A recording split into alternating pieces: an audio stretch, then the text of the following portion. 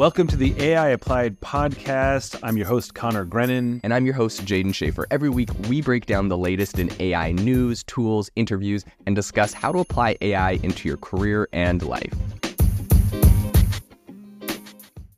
Joining us today on AI Applied is Logan Kilpatrick, who's OpenAI's first developer advocate and DevRel hire. He's been building the developer relations function from the ground up. He's a big supporter of open source communities, from NumFocus to the Julia language, with a rich background in machine learning from his time at Apple. Logan brings a wealth of knowledge and experience in pushing the boundaries of AI and developer relations. Super excited to have you on the show. Welcome, Logan. Thank you. I'm super excited to be here. This is going to be a fun conversation.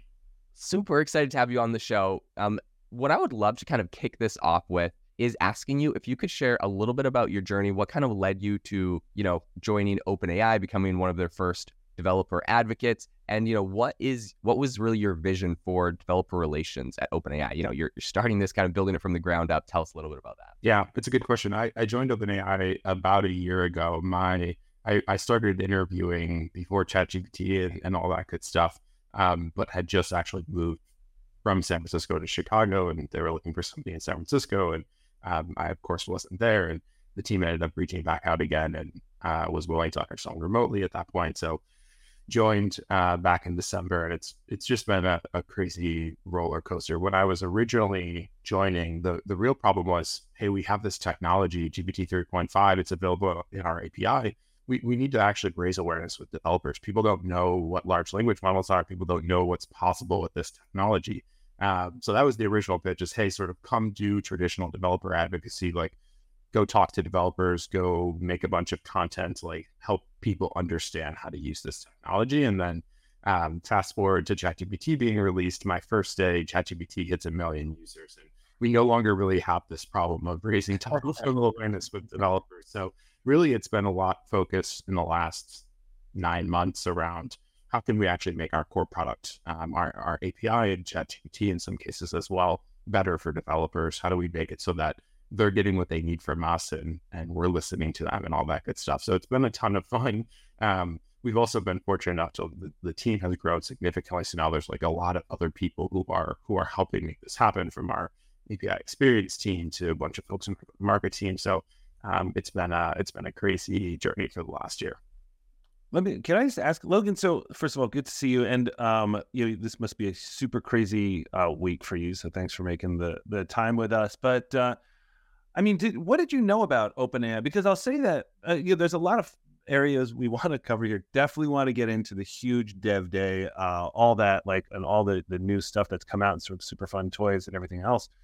But just kind of hovering here for a second, what did you know about Because OpenAI, at least to me, that was not on the radar. It's still a fairly small company at this point. I'm at business school, so I know a ton of people who've worked at the big Googles and Metas and Apples and everything else. But OpenAI, it was, of course, it came out of nowhere with this new technology. But what did you know about it? And then what was your impression walking in? What drove you to that place? Because I think to the outside world, it's small enough that a lot of people don't know people from there, so they can't sort of get a firsthand experience of oh, this is what it's like to work there. Yeah, it's a good question. While I was interviewing at OpenAI, I was also interviewing to join sort of the opposite company, which is IBM, to lead open source science. I was going to be the global head of technical lead for open source science or something like that. So something completely different, honestly, from what I'm doing today, but it was an area that I was really excited about. And in hindsight, I was sitting there and I was like, this isn't a super clear cut decision. I think OpenAI was super cool at the time. And I was like, this is really interesting. And I really care about AI. But it wasn't abundantly clear that this was the resounding correct decision to make. I think it became clear in the next 6 to 12 months that was true, but at the time it wasn't true. And I think the thing that really got me excited was GPT-4 had yet to be publicly released, so everyone was kind of talking about this thing that they had internally that was sort of blowing their minds, and it was what they had externally was nowhere near as capable as the internal versions. And everyone kept being yeah, we know, we're so excited to show you this once you eventually join. And as somebody who was interviewing to do developer relations, I spent a bunch of time playing around with the API, and I was super impressed by what it was able to do. And I was like, well, if this is the if this is like the baby version and there's something even more powerful coming in the pipeline, like it's going to be incredible. And also just like the people who I got to meet during the interview process, it was like very clear that there was an incredible amount of smart people. And I think like if you take a step back, like that is OpenAI's differentiator against competition, as like we have so many smart people who are really just I think one of the other differentiators is just there's so much agency. Like people come to OpenAI and like just go and do the work that needs to happen. And I think that shows in a lot of what we've released in the world. Yeah, that makes a lot of sense. And I think that's obviously why you guys, it feels like OpenAI is just leaps and bounds ahead of everyone. Like, this week, for example, everyone's like, it was like trending on Twitter, where is Google? Because everyone's like, oh my gosh, everything OpenAI is like launching, like, what's happening to Google. But something I would love to ask you about before we go to that real quick is when you were looking, like let's say when you're getting ready to start working at OpenAI and you were looking at that API, for example, what did that look like? And then also like talk to me about the other players in the space, because I mean, it's like, oh my gosh, ChatGPT came and now everyone knows how to use this tool and everyone's like all over it and stuff. But like, I even remember for me before ChatGPT, I was using tools like, Jasper last summer, and I was like blown away, and it was just DaVinci, the DaVinci 3 or whatever. What version were you looking at? And then also, if that version existed, as a developer were playing with it, why, in your opinion, were the other big players who now are scrambling, like Google and others, why were they not developing similar technology? Like this has been in the works for a while. What do you think was the holdup? Yeah, it's a good question. I think I was also a customer of Jasper before I joined OpenAI. So I think that was like, as I got exposed to OpenAI during the interview process, I was using it to like help me do technical writing and like developer relations blogs, like technical blogs and stuff. And I was super impressed by what they had. And I think Jasper was really the first customer, at least from my external perspective, who was using large language models and like actually giving people value from it. My guess is like the rationale for large companies not having, not reacting quick enough is just like, there was really not a lot of traction with this technology. Or like, if you look at like the orders of magnitude of like revenue and users and stuff like that, it's like a drop in the drop of a bucket for a large company. So it's like, why, someone makes, some small amount of money with this thing, we don't really care. There's people making small amount of money with like tons of different technology. You can make that argument for like any new thing. And yeah, I just don't think that it was worth Google or any of these other companies' time. And now I think they've sort of seen this technology works, and there's the consumers have validated that it's like a business that they're interested in paying money for and things like that. So now it makes a little bit more sense for them to make the investment. And to be honest, I think the whole narrative about Google being asleep at the wheel is, I think it's slightly blown out of proportion. Like at the end of the day, like Google has a bunch of incredible talent. They have a bunch of important leadership in the AI space. Like they have a great research organization. Like they're going to make a bunch of amazing products and services for their customers. I think they'll end up being in the place that everybody would expect Google to be. I think the real question is like, is there enough space for all of these companies to be successful? I guess is yes. I don't think for Google to be successful, it means that OpenAI can't be successful. And the same is true in reverse.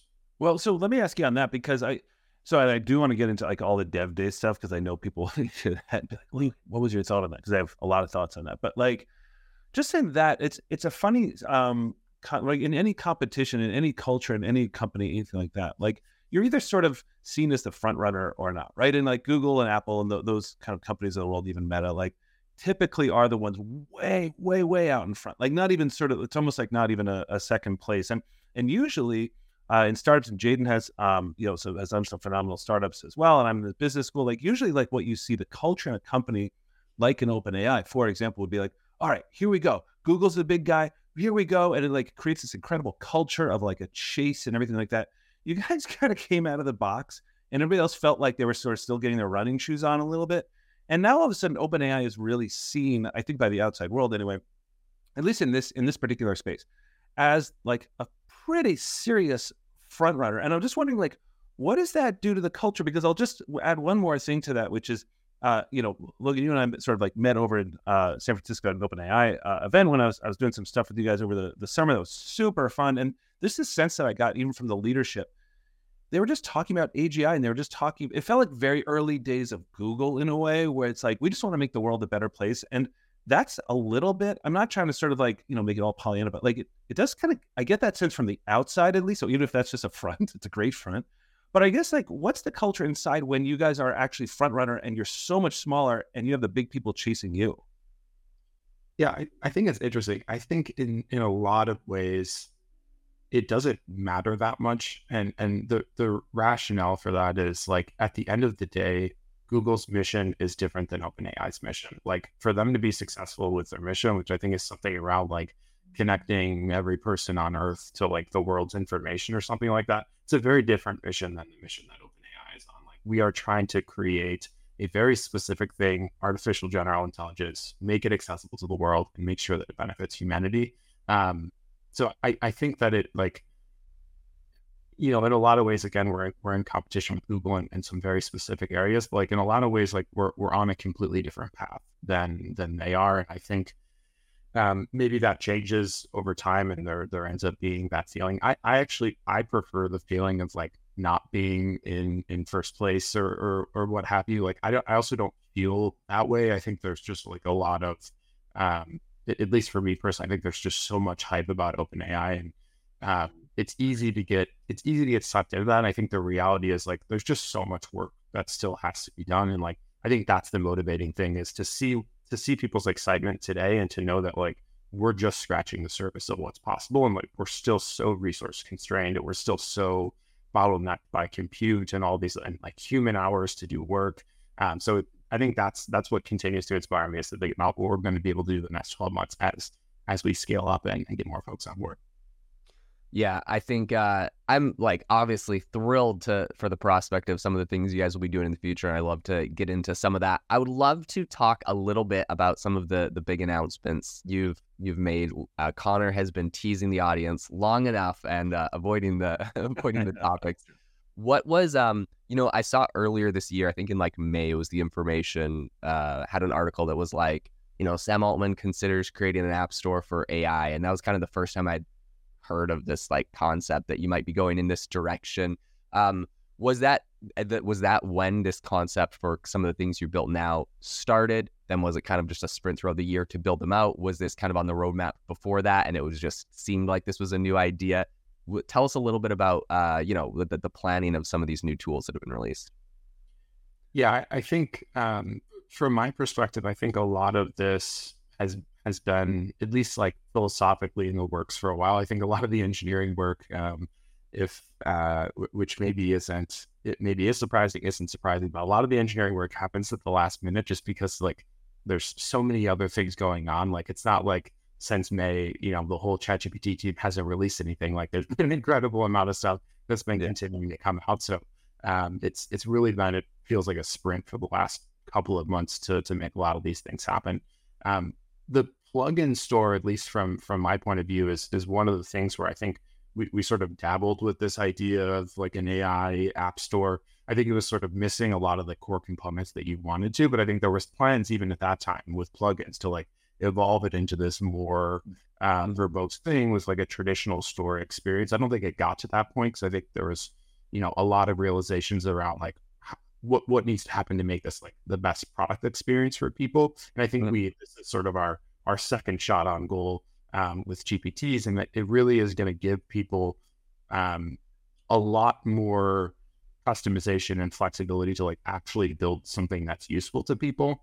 I think plugins do this to a certain degree, but I think we just gave people like a very limited set of tools to make something, and like the reality is like you couldn't do all the things that people wanted to do. And I think GPTs give people the flexibility and customization to do what they were really wanting to do with plugins. So I'm super excited, and I think it'll be nice to like see us have like a really official traditional store with social metrics and all that good stuff.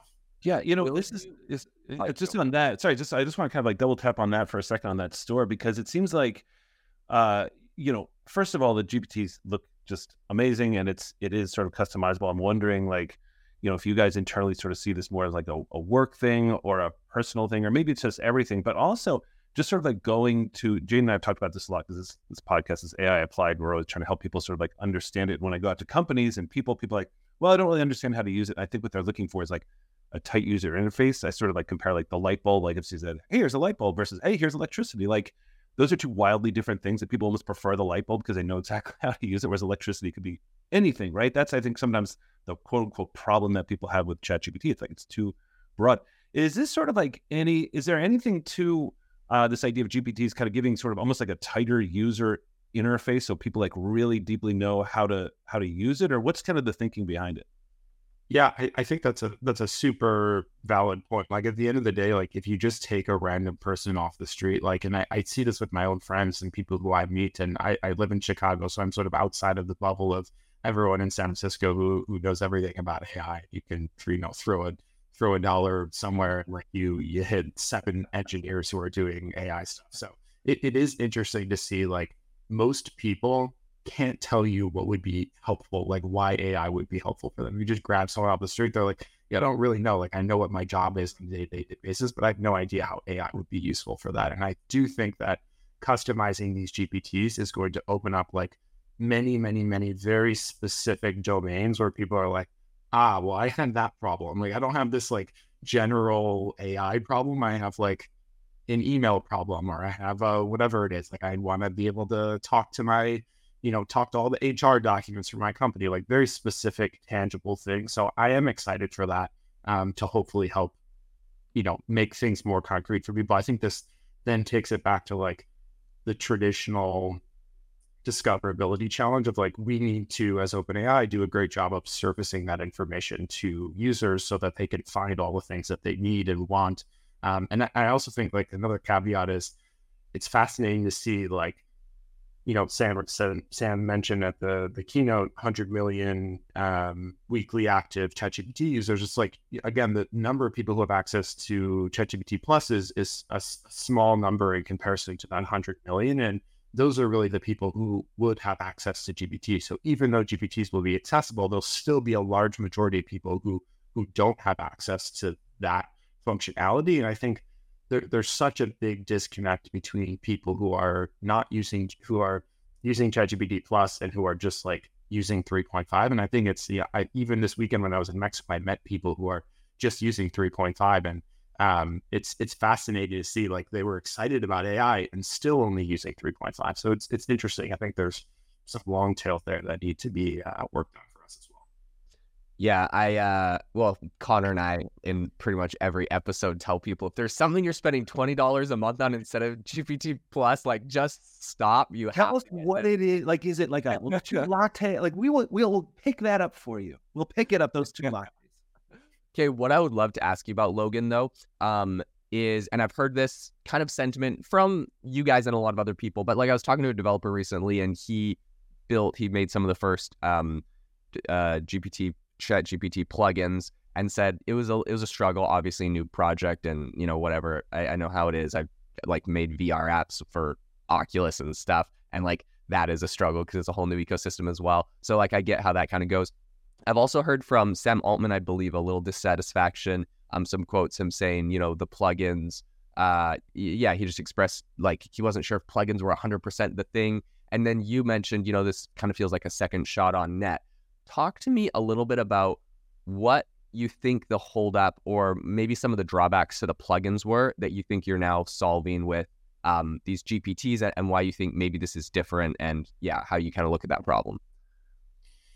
Yeah, I think if you look at I'll mention a few like very tactical things for people who are actually building plugins. Like one of the challenges with plugins was you essentially had to choose upfront like what type of authentication you wanted your plugin to have. Like either you had no authentication and there was like no user sign-in required, or you forced users before they could do anything with your plugin to sign in. I think if you've used plugins a bunch, you could see it's like some of them you would press install, it would take you to go sign in, and then you would come back, and like that right off the gate would like drop off. You'd have a huge percentage of user drop off because like people don't want to sign into something. Yeah. Sign into stuff. So one of the things that's available now with Actions, which is how we're integrating plugins into GPTs, is you can now have like hybrid auth. So you can say certain endpoints, like certain functionality requires you to sign in, certain functionality doesn't. It's a simple thing, but like I think it's going to make a huge difference. You can also specify different actions. So if you have, one endpoint that's like, just fetch me the top 10 trending posts on Facebook, and then you have another endpoint that's like actually post on Facebook, you can mark these endpoints as consequential or inconsequential, which basically means that if it's a consequential action, it'll prompt the user to like confirm before it actually goes and takes an action on your behalf. So before you go and post on Facebook, let's make sure that you're really happy with this data that we're about to send to Facebook. So a couple of those examples, I think those are like in the weeds things. I think if you take a step back and look at some of the broad pieces, I think the people have been from day one asking, how do I combine the other modalities available in ChatGPT and connect them to my plugin? You now have access to do this. You can now connect DALL-E, code interpreter, browsing directly to an interface and connect your plugin to it. I think people have been asking, how can I take my custom instructions and share those with people? You can now do that with the GPT as well. There's an instructions category in the builder, and you can essentially do what you were doing with your own personal custom instructions and make those accessible. I think the last piece is like, we've needed a first-class store experience with like great discoverability, a little bit of editorial sprinkled dust on top of it. And we haven't done that for plugins. And I think GPTs will give us the ability to do that, which I'm super excited about. Like at the end of the day, it's just like hard to find useful plugins and get signal as to like, is this useful? The only signal we've given people historically is like the most popular category. And those plugins do really, really well, actually. Those plugins are all like super widely used on the orders of like millions of requests and things like that. So it's interesting to see what will happen with GPTs. Yeah, I think that with plugins especially, like, well, I was super excited when they first came out, but then I think Jade and I were talking about this before. Like I heard Sam Altman saying like, there might not be the product market fit because people want to go to Kayak and have, that functionality built into Kayak rather than sort of trying to drag it. But it actually raises like 4 or 5 questions for me, but I'll sort of like try to narrow it because I want to stay on GPTs for a minute, and I'd love to get to the conversation about like agents and where that goes, and even what you were just talking about taking actions. I love the whole ethical debate around that. I love what Sam Altman said. But first, I just want to sort of say like on the plugins, it's so interesting. It just reminds me that again, you've seen raging around Twitter like, oh, how many AIs startups have died today? Like, oh, RIP, startup, you know what I mean? Like that kind of vibe all over. And I don't know your thought on this. Like, it's not that I feel like that's overblown, but I feel like, it's sort of like the quote unquote, like replacing the, like ChatGPT is going to replace your job thing. It just doesn't go to the heart of the issue. Like a job is not a monolithic thing, right? A job is made up of tasks. And so people are like, well, it's going to replace a paralegal. I'm like, yeah, because a paralegal has like 2 tasks. And so like, it feels like if something's as complex as a job, like if there was a rapper or something that was actually complex, this is not going to replace it. Like if something was just like a minor task, what are you going to do? Like, I mean, like, of course that's going to be replaced, but I don't know, like because you're developer relations, like there was a big buzz like before, like, is OpenAI going to like tick off all these people who are sort of trying to work with it? I want to kind of give you the floor on that because I was wondering how you saw that. Yeah, it's super partially frustrating for me because I feel such like, it's my friends who are building these companies. It's people who I have a tremendous amount of respect for and who at the end of the day, like my job is to help make those people successful who are building with their APIs. Like I feel a sense of frustration. I also like a sense of empathy for people who feel like they're being disrupted by the technology that we're putting out. Like at the end of the day, if you take a step back and look at it from first principles, the reason that we have an API accessible to developers is because we deeply believe that the only way for this technology to benefit everybody is to make it accessible for developers to take it and build it into their products and services. That's the general statement. If you dive into the weeds of like, how do you build a great company? That stuff has never been more applicable. Like you need to look at how to actually build a great company. And if you're just building a side project and, using our API to do some fun things, like that's totally cool. But like at the end of the day, it's like, is it really like a strong company? And, if you're building some feature that's like very common sense and looks like it would be on the critical path for ChatGPT, like then it's likely that if you would get disrupted by a small feature that we put out. again, I would argue you probably didn't really have a startup to begin with. You had an idea, you had some small project or something like that. But like a true startup, a great company has to be able to be differentiated. You need some moat.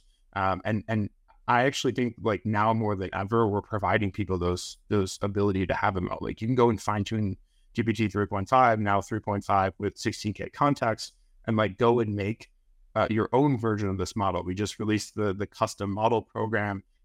Early access for GPT-4 fine tuning is becoming available as well. So there's so many new ways that you can build a differentiated business at the model perspective, and that doesn't even touch on all the like traditional things around like making an amazing user experience, like building a connection with your customer. And I think you can actually look at a lot of plugins who have done this really well, where they've actually gone and built meaningful businesses on top of the plugin platform. I think that was the thing that was most surprising for me, and is to see like just the number of companies who have done this, who like actually have active users who are coming back every week and leveraging their platform. It's been super cool to see.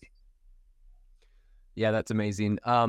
Something I'd love to ask you about when you're looking at, so I understand you have plugins that will now be built into the GPTs. So the plugins will integrate, and I think that's really cool.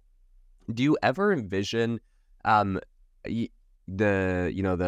GPT store and building these apps? Do you ever envision it working like you integrating, like, let's say Google Bard or like, something like Palm 2 or like, some of the other big players, their AI models into what you're building? Or do you think you'll keep the core technologies as OpenAI, but then pull in, like plugins and stuff?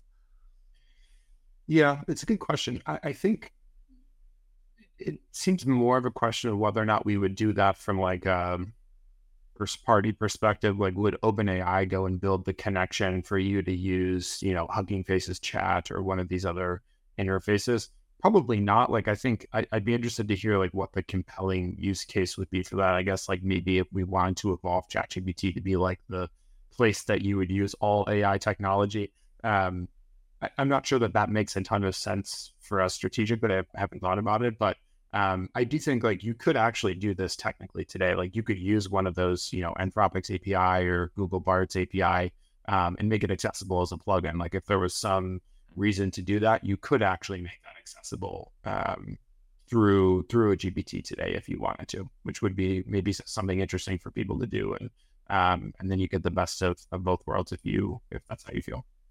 This is certainly it's interesting to sort of watch kind of behind the scenes how plugins and GPTs are sort of, it's almost like they're cousins of some kind, you know what I mean? Like, and sort of seeing what lasts.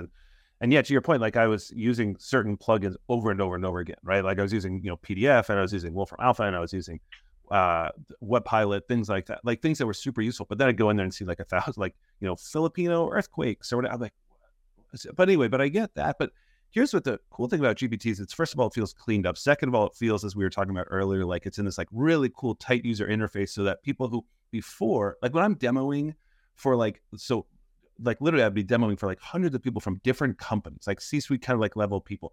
And I don't know which use case is going to grab them, which is why I kind of use the electricity example. Like if you went back in time and people are like, well, how do you use electricity? It's like, well, what do you need to do? Do you need to like heat your house or cool your house? Or it like totally depends. And so with these GPTs, it really feels like there's this tight user interface, which I love. But also, I don't want to bury the lead here, because what Sam Altman said, I think even before he, I may have the chronology wrong a little bit, but like when he was doing that keynote, he was like, look, we know everybody wants to hear about agents. You know what I mean? Like, and just, for the general public, I think everybody knows, but like autonomous agents that don't just like think and help you brainstorm, but actually then carry out and execute actions. And there was a really well-defined, I'm sure that was the copywriting on this was workshopped like crazy. My wife, Logan, as you know, is in responsible AI at McKinsey, but it was very carefully worded, and I personally appreciate it because I like this, but around like, we have to iterate slowly on this, because you can't just like launch this out to the public. We want to make sure it's responsible.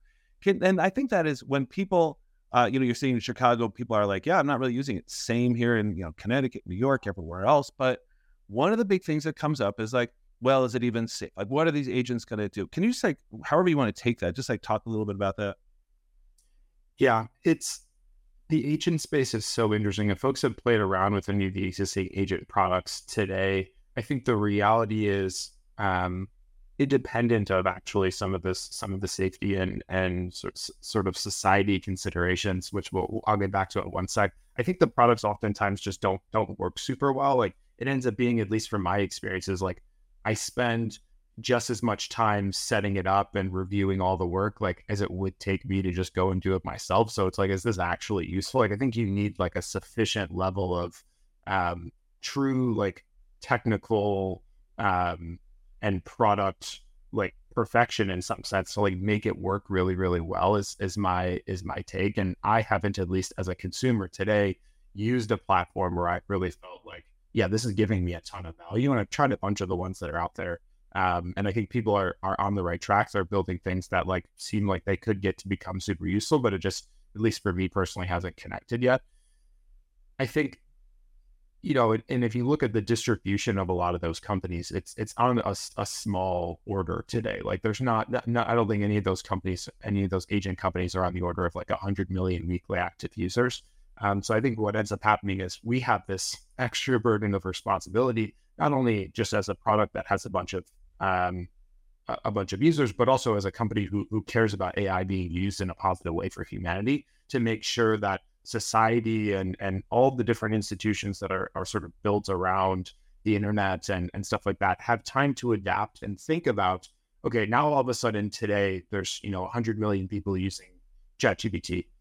What happens when all of a sudden all 100 million of those people have access to 20 agents, and those 20 agents are now going out onto the internet and doing the bidding of those 100 million people? That's all of a sudden a lot of an exponential increase in the amount of entities that are going out and doing like work on behalf of these people. And I think like just the foundational structure of the internet is built for people. Like the internet is designed for people to be navigating through an interface and interacting with information. And there are not the proper guardrails that have been set up so far to like deal with a sufficiently intelligent system that can go out and do a lot of the same things that humans can. And I think we just need to hopefully give people and a little bit of time to adapt and figure out like, what are we going to do in all these different situations? And I'm not yet convinced that like all the structures are set up correctly. I think it's going to take us and like working with a ton of different organizations to like make sure that agents are done in a way that like works. Like, again, it's just like the foundational question of like, you go to a website, like the website assumes that you're human and maybe they don't want to service AI agents. Like, and that's a fair perspective to have. And like, I don't think that people have like a good mechanism to do that today.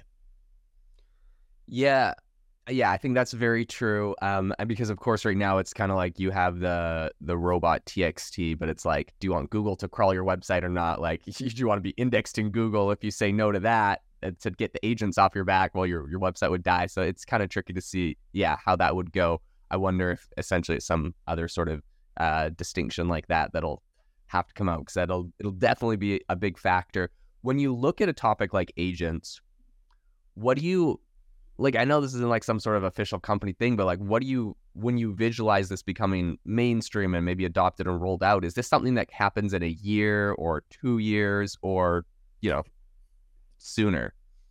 Yeah, it's a good question. I don't want to speculate on the timeline for us. I would imagine like, a lot of the stuff is technically possible today. It's just a question of like, is this the product experience that we want to get to our customers? Is this the experience that like we want to make possible in the world? And I think those are like the deeper questions that our leadership team gets to grapple with and make the decision on. I do think, I'm hopeful that it's soon. Like, I do think there's like a ton of value to people. Like, I want an agent to go and do all the things that I don't want to do. Like, that sounds wonderful. That sounds really nice. So from a consumer perspective, like, I would love to have this technology available. And really, like, I spend so much of my time using ChatGPT that, again, it would be really valuable for me if this was possible. So I'm optimistic from just a personal perspective that we'll have it sometime soon. But I really think like it shouldn't be at the cost of like actually making it really useful. Like I would love for when this becomes possible, like people have that same magical experience that they've had with ChatGPT, with whatever our agent or assistant or GPT product is. And you sign up, you do it, and like you're like, wow, this is actually like giving me back 30 minutes a day of my life, because now I don't have to go and do X, Y, and Z thing and go and figure out X, Y, and Z thing. Like, this agent is now just sort of doing that on my behalf. And I think that would be really, really cool to have happen. Yeah, that's it's fascinating to sort of see how it evolves. And like the early ones, like I had the same experience when they first kind of came out from a couple of like different folks building them. It just felt like it was just like a runaway train. I'm like, this is not what anyway, that's the kind of keeping the human in the loop. I know.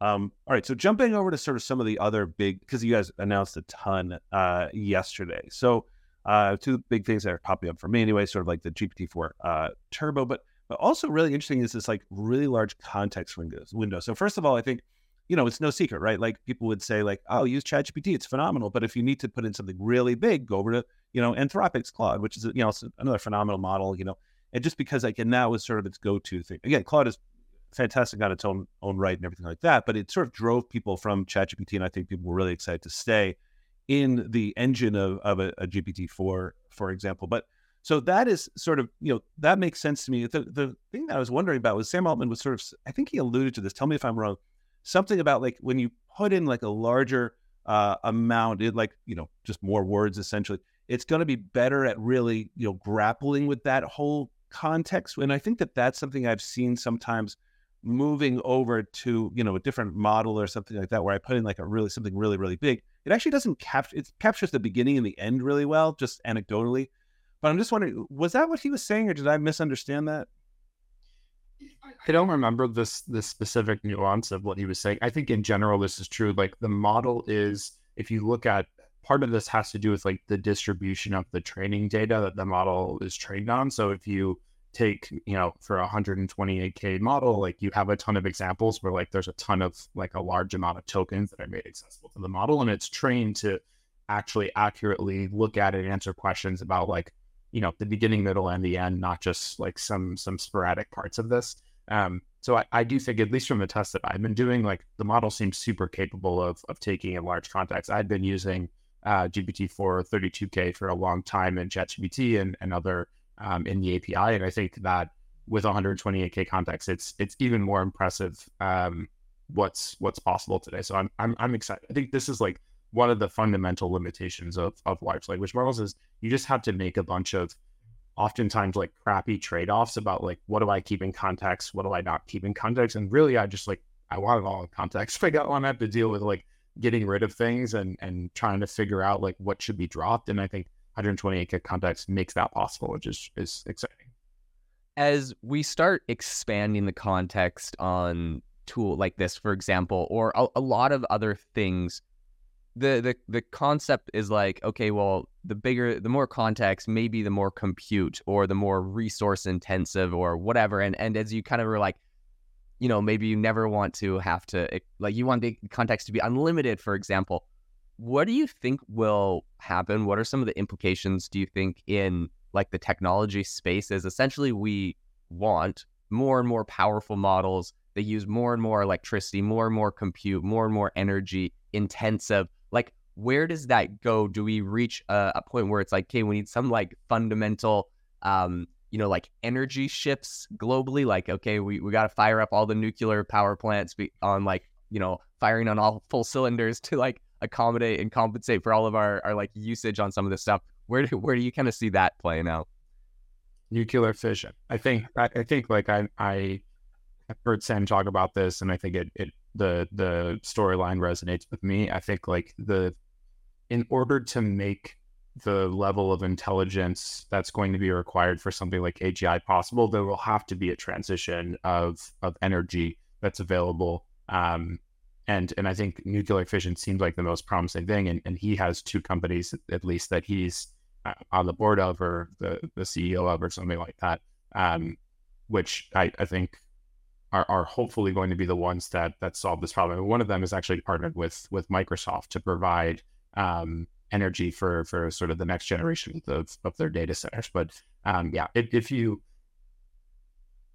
this will have to be part of the solution. Like, the current energy grid and energy infrastructure will not be able to, if you look at like GPT-8 or GPT-9, whatever it is, like those models won't be able to be trained unless we have access to this abundant, super cheap, reusable energy. It's just not going to be possible. So we need to solve this problem. And I think like, nuclear would be great, but I think people are have been swayed one way or the other, and it's become politicized. And I think fission hopefully solves that, or fusion solves that. Yeah, I mean, it's such a great point, Gene, that you bring up too, because when you sort of see behind the scenes at OpenAI, and I sort of saw that Sam was involved with those big companies, I was like, oh, that's kind of interesting. That's just sort of a pet project. But the more I see, and again, sort of like hearing your big people talk out in San Francisco and everything else, like just like a 2-second speech about AGI, I was like, that's interesting. And then later it kind of comes out, it's like, this is sort of like the new value.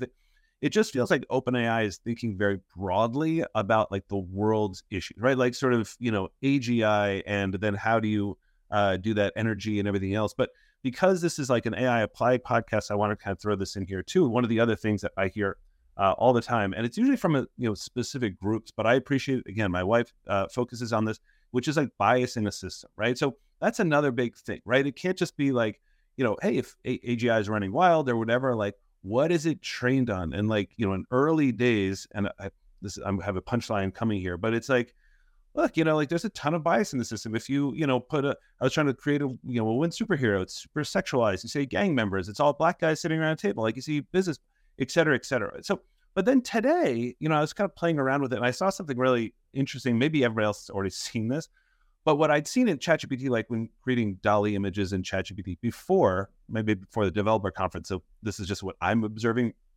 You'd be like, hey, I really want an image about blah, blah, blah. It'd say like, sure. And it would tell you the prompts, list them out, and then it would give you like 4 images. I was like, okay, that's cool.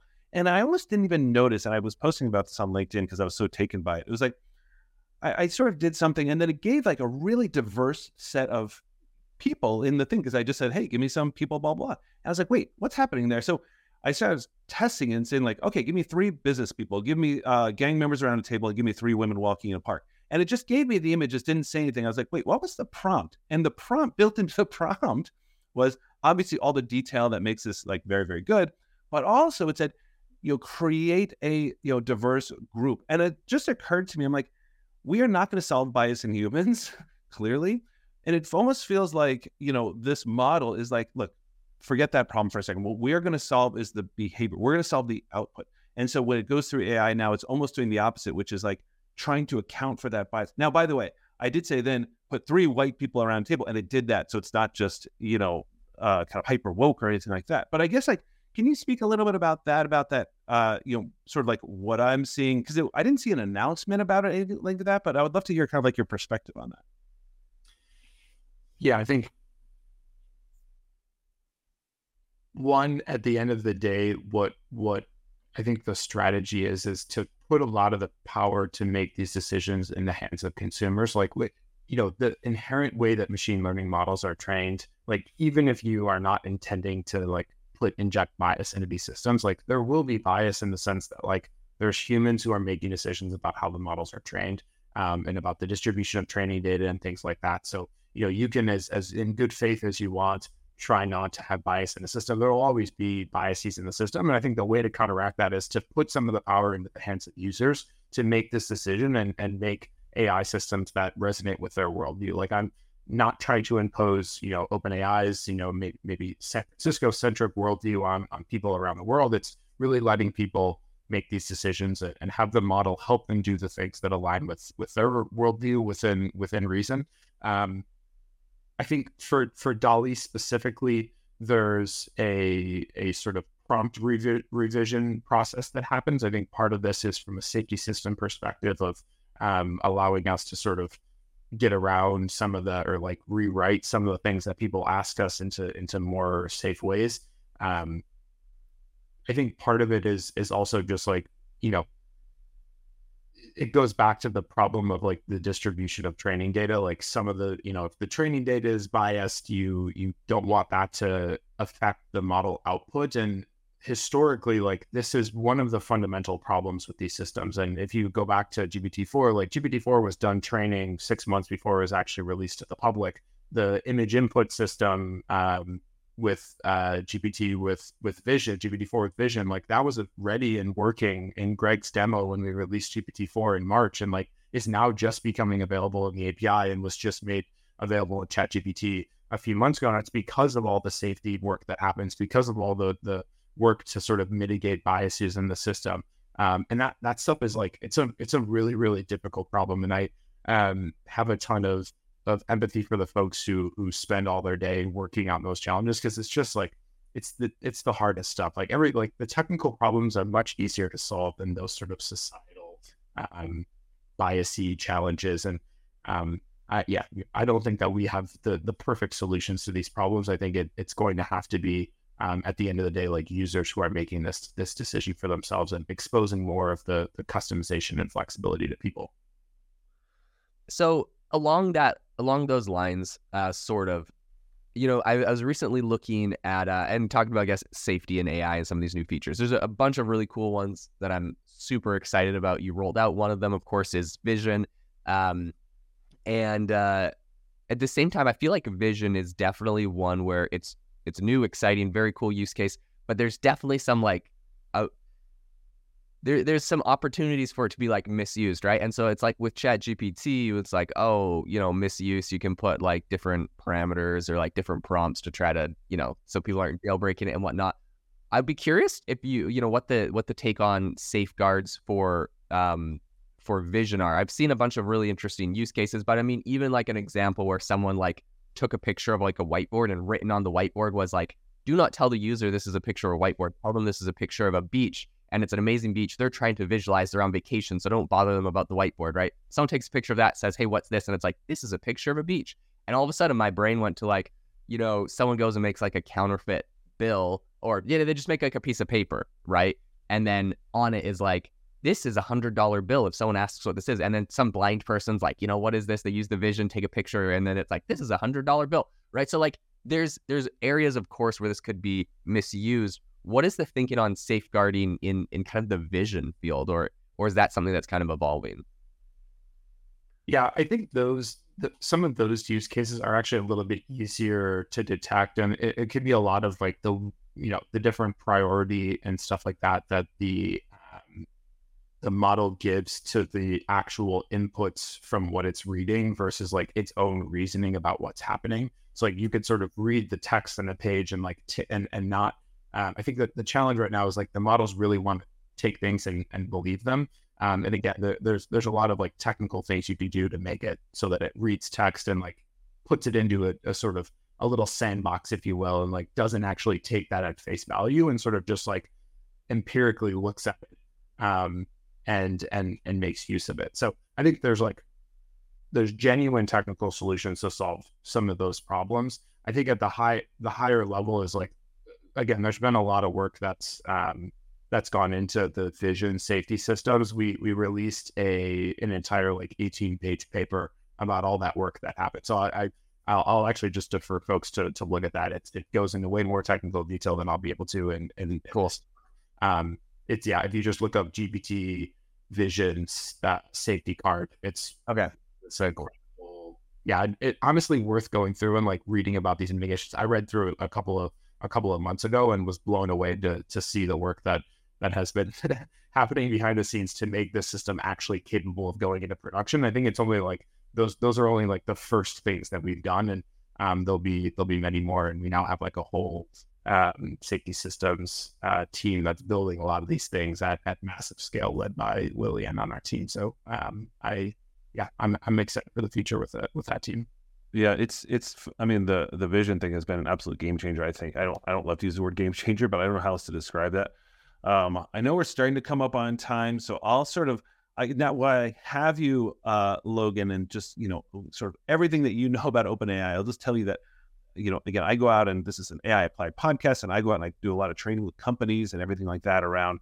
And the question that always comes up is like, well, what about the safety of our data, right? So I kind of, talk about that. But a lot of times, like if you're talking to companies that don't want to, build out their LLMs or don't want to pay for an enterprise, subscription, whatever else you have, like, I'll just say that, when I'm talking to people, I'm like, look, if you trust your people, like I work with hedge funds, right? And they'll ban ChatGPT, but then they'll all be using it on their phones anyway, because they all see the productivity and everything like that. Like, how do you address that when it comes up like, well, I don't want OpenAI to steal my data and all that kind of stuff? Like, How do you, I want to kind of hear it from my OpenAI guy, like how do you address that question when people ask you, if they do?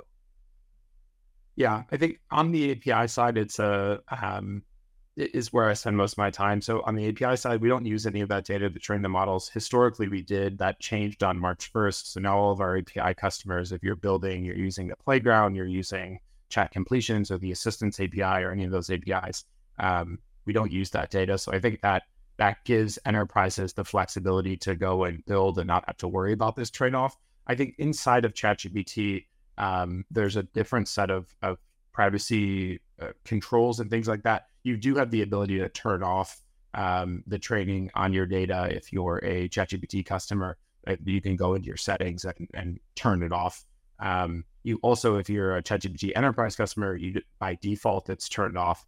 I think we'll continue to give people more control and flexibility. I think this is in a lot of ways what consumers want. I think as somebody who worked at Apple for a while, like privacy and making sure you have control of your data is like something that I feel really deeply strong about, which is why I'm super happy that we have the stance we do on the API side.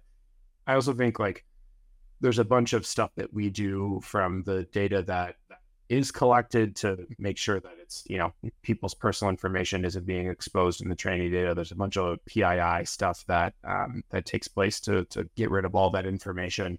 And again, going back to the comment about enterprises, like enterprises, if you're a large organization, you can go and get ChatGPT Enterprise. You can also choose to just use the API and build something yourself. I think the barrier to doing that has never been lower. Now with the Assistance API, you can go and build a version of ChatGPT built on the API that you don't have to worry about that problem. So you have a whole slew of options today, and I think again over time, like you're just going to end up with a lot more choice and customization. But it's an understandable situation for companies to be in, and I think it's sad in some way because like there's so much value that can be had. Like my partner works at a company where they don't have access to ChatGPT, and it's just like interesting to think about like the downside for those employees who are not only not getting the productivity boost in their own job, but also thinking about like not getting exposed to AI technology because it's like kind of hard. Like if I'm like, what am I going to just like have ChatGPT like write me poems and like birthday songs or something like that for it's like really the core part of the core value proposition is using ChatGPT for like actual meaningful work. And if you take that away, I think there's a lot of people who like aren't going to, get the opportunity to be super adjusted to this technology. And I think that's a downside for both the employer and the employee. And I'm hopeful that like, as this technology continues to ramp up, that will change for a lot of companies. Yeah, and I think we're really seeing that trend in the industry, as you announced at the conference, and a massive chunk of the Fortune 500 companies are using OpenAI and ChatGPT. I think this is a trend that obviously will, there might have been some walls put up at the beginning, but this is just getting rolled out everywhere. Logan, thank you. I know we're running out of time, but I just want to say thank you so much for coming on the show today and sharing your insights. This has been absolutely phenomenal. If people and listeners want to get in contact with you or learn more about, what you're working on and seeing, where is a good place for them to follow you or find you? Probably Twitter and LinkedIn are where I'm most active these days. Okay, awesome. And to the listener, we'll drop a link in the show notes to his social so you can find him and follow him there and, hear everything that he's up to and the latest and greatest. Again, thanks so much for coming on. To the listener, thanks so much for tuning in to the AI Applied podcast. Make sure to rate us wherever you get your podcasts and have a wonderful rest of your day.